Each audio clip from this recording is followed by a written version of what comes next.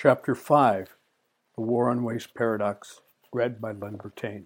I was in the first class on Monday morning. I could tell that was going to be a really hot group because both Tony and Gus were there. They weren't going to let very much get by. They loved to challenge authority.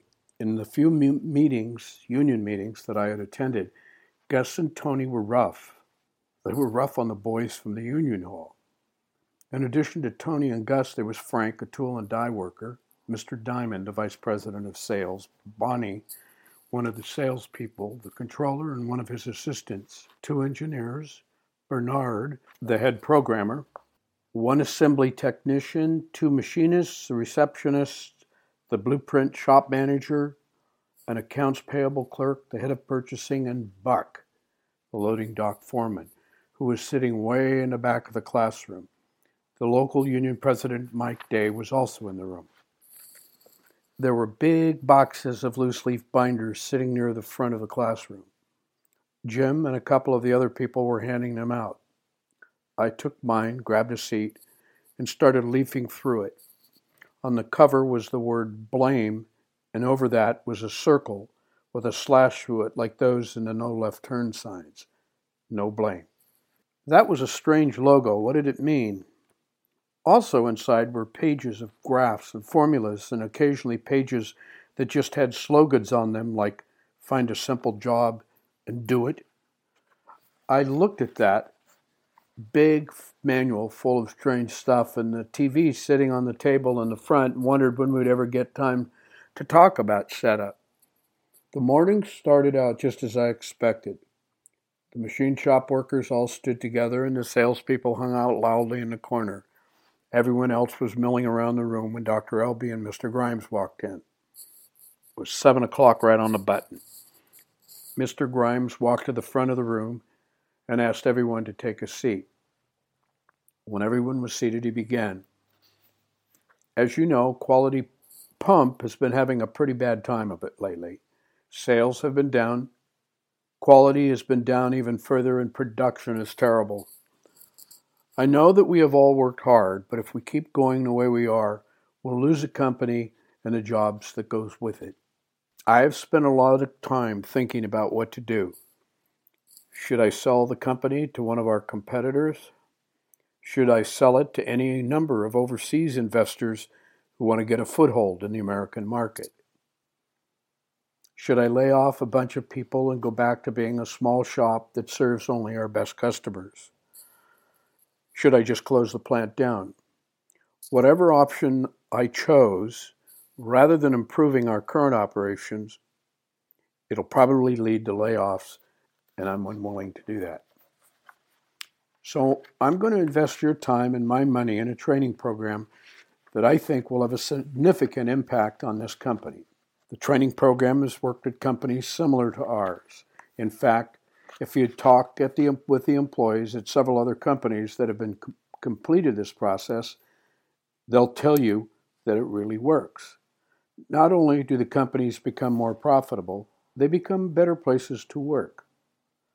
I talked with Jack Prescott, the owner of Prescott's, and he told me frankly that he wasn't sure what he was getting into when he began this process. He had his doubts before he started the program. He wasn't sure that anything could be done to improve his operation. He was just about ready to file for bankruptcy when he met Dr. Elby. Jack said that after their initial meeting, he wasn't sure whether the training process could improve his business. He really didn't understand the process that Dr. Elby was talking about. He didn't believe that his people could help because he didn't see how Dr. Elby and his team could get the improvements that they said they could get from the employees. But they did. Mr. Grimes said, I don't understand the process either, but I need help and I'm going to stand behind the process, support it, no matter what problems come up, and wait for the results. Jack Prescott said, do the training and the results will come. The ideas and solutions will come. I just hope that this process is my field of dreams. A few people snickered at Mr. Grimes' little joke. He went on, Jack Prescott also told me I'd be stupid to start this program and not give it my full commitment. And you know the reason that he gave me? It sounded unbelievable at first, but it made sense. He said, "This training leads to a very profitable operation. More than anything, you will find that the results happen quickly. It is very profitable and it's fast." I like to hear that. Those of you who know me know that I tend to be impatient. Mr. Grimes walked over to the middle of the room, smiled, and pointed his finger at us to emphasize the next point. "You know what else?" he said. "Crow doesn't taste very good." I really didn't know what he meant by that, but if I end up eating any crow during this training, you know what I'd like? He stopped and smiled. "I'd like you guys to give me some ketchup." At that point, everyone laughed. Mr. Grime continued, "I just hope that this program will help us just as much here as it did over at Mr. Prescott's. I want a turnaround quality pump." Dr. Elby is going to teach the program along with several of his associates. He calls the program WOW, which stands for the War on Waste. In other words, he hopes to wow us. Everyone chuckled. Each class will meet every day at the same time, and I'll try to attend as many classes as possible. Everyone in the company will be attending a class every day. I will be too, unless it's absolutely impossible and I have to be somewhere else. But all of you will be here. It's your job, just like being in the shop or in your office. Over the course of the day, there will be 6 classes taught according to the following schedule. He handed everyone a copy of the training schedule. I believe that this training is really important. It's so important that I have asked the local union president, Mr. Mike Day, to be here as well. The bottom line is that we are all going to have to work together to make this company successful. And we are all going to gain from this training. The WOW training process offers management, union, labor, stockholders, and customers a win-win deal. More profits means more money for everyone. I could pocket all the increased profits, but I won't do that. I want everyone to win.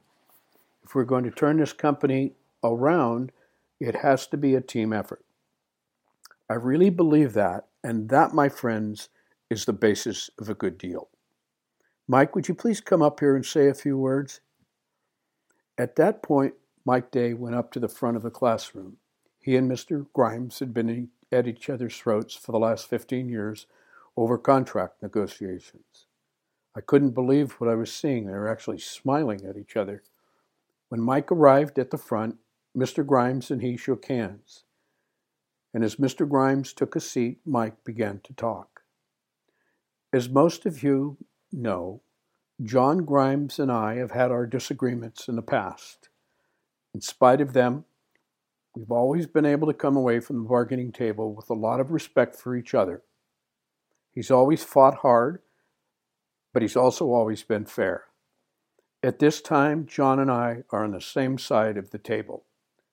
We both support this program, and will do everything possible to make it work. I have seen the results of the WOW process at Prescott's, Werner Controls, St. Clair Hospital, E&M Machining, Drums Unlimited, Executive Computers, and a couple of other companies. In each case, employee involvement was dramatically improved the company's profits. In fact, I went over to an insurance company and a bank that implemented the WOW program, and they got the same impressive results as the manufacturing businesses. I expect we'll see the same results here. I think you'll enjoy this program in the weeks ahead. Thanks again, John, for giving everyone a chance to prove themselves to you and to all of us. Mr. Grimes returned to the front of the class and introduced Dr. Elby. He said that Dr. Elby had been a consultant for 6 years and had created a WOW process during that time. Dr. Elby approached the front and took off his coat. He stood over to the side as he rolled up his sleeves. His white shirt was perfectly pressed.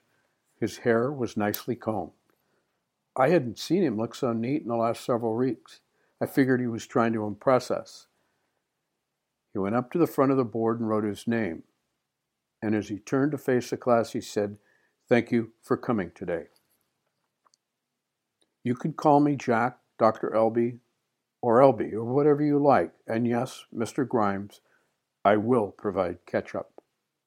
Everyone laughed. To begin, let me read something to you. I want you to listen carefully, and if you agree with this, let me know. It was taken from a speech given a couple of years ago by Konosuke Matsushita, the president of Matsushita Electric Company of Japan. At this point, Dr. Elby explained that Frederick Taylor was an early 20th century advisor to Henry Ford, among others. Taylor is thought to be the father of the scientific approach to management. He then read the following quote very slowly and clearly for all of us to hear and understand. It goes like this: "We will win and you will lose. You cannot do anything about it because your management systems are based on Taylor's principles. Worse, your heads are Taylorized too. You firmly believe that sound management means executives on one side and workers on the other.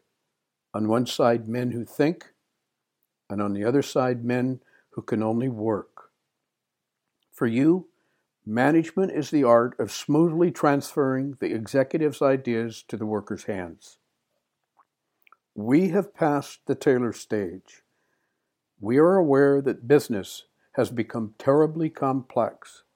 Survival is very uncertain in an environment increasingly filled with risk, the unexpected, and competition. Therefore, a company must have the constant commitment of the minds of all of its employees to survive. For us, management is the entire workforce's intellectual commitment to the service of the company without self-imposed functional or class barriers. We have measured better than you the new technological and economic challenges. We know that the intelligence of a few technocrats, even very bright ones, has become totally inadequate to face these challenges. Only the intellects of all employees can permit a company to live with the ups and downs and requirements of its new environment. Yes, we will win and you will lose, for you are not able to rid your minds of the obsolete Taylorisms that we never had." Dr. Elby paused as he came to the end. He looked at the class and asked, "Any comments?" The room was hushed. No one said anything. Dr. Elby went on. "When you come right down to it, Matsushita is right, but Taylorism is only one of the reasons. Were any of you bothered by this quote?" That's the end of part 1 of chapter 5 of the War on Waste Paradox. Forward to seeing you in part 2.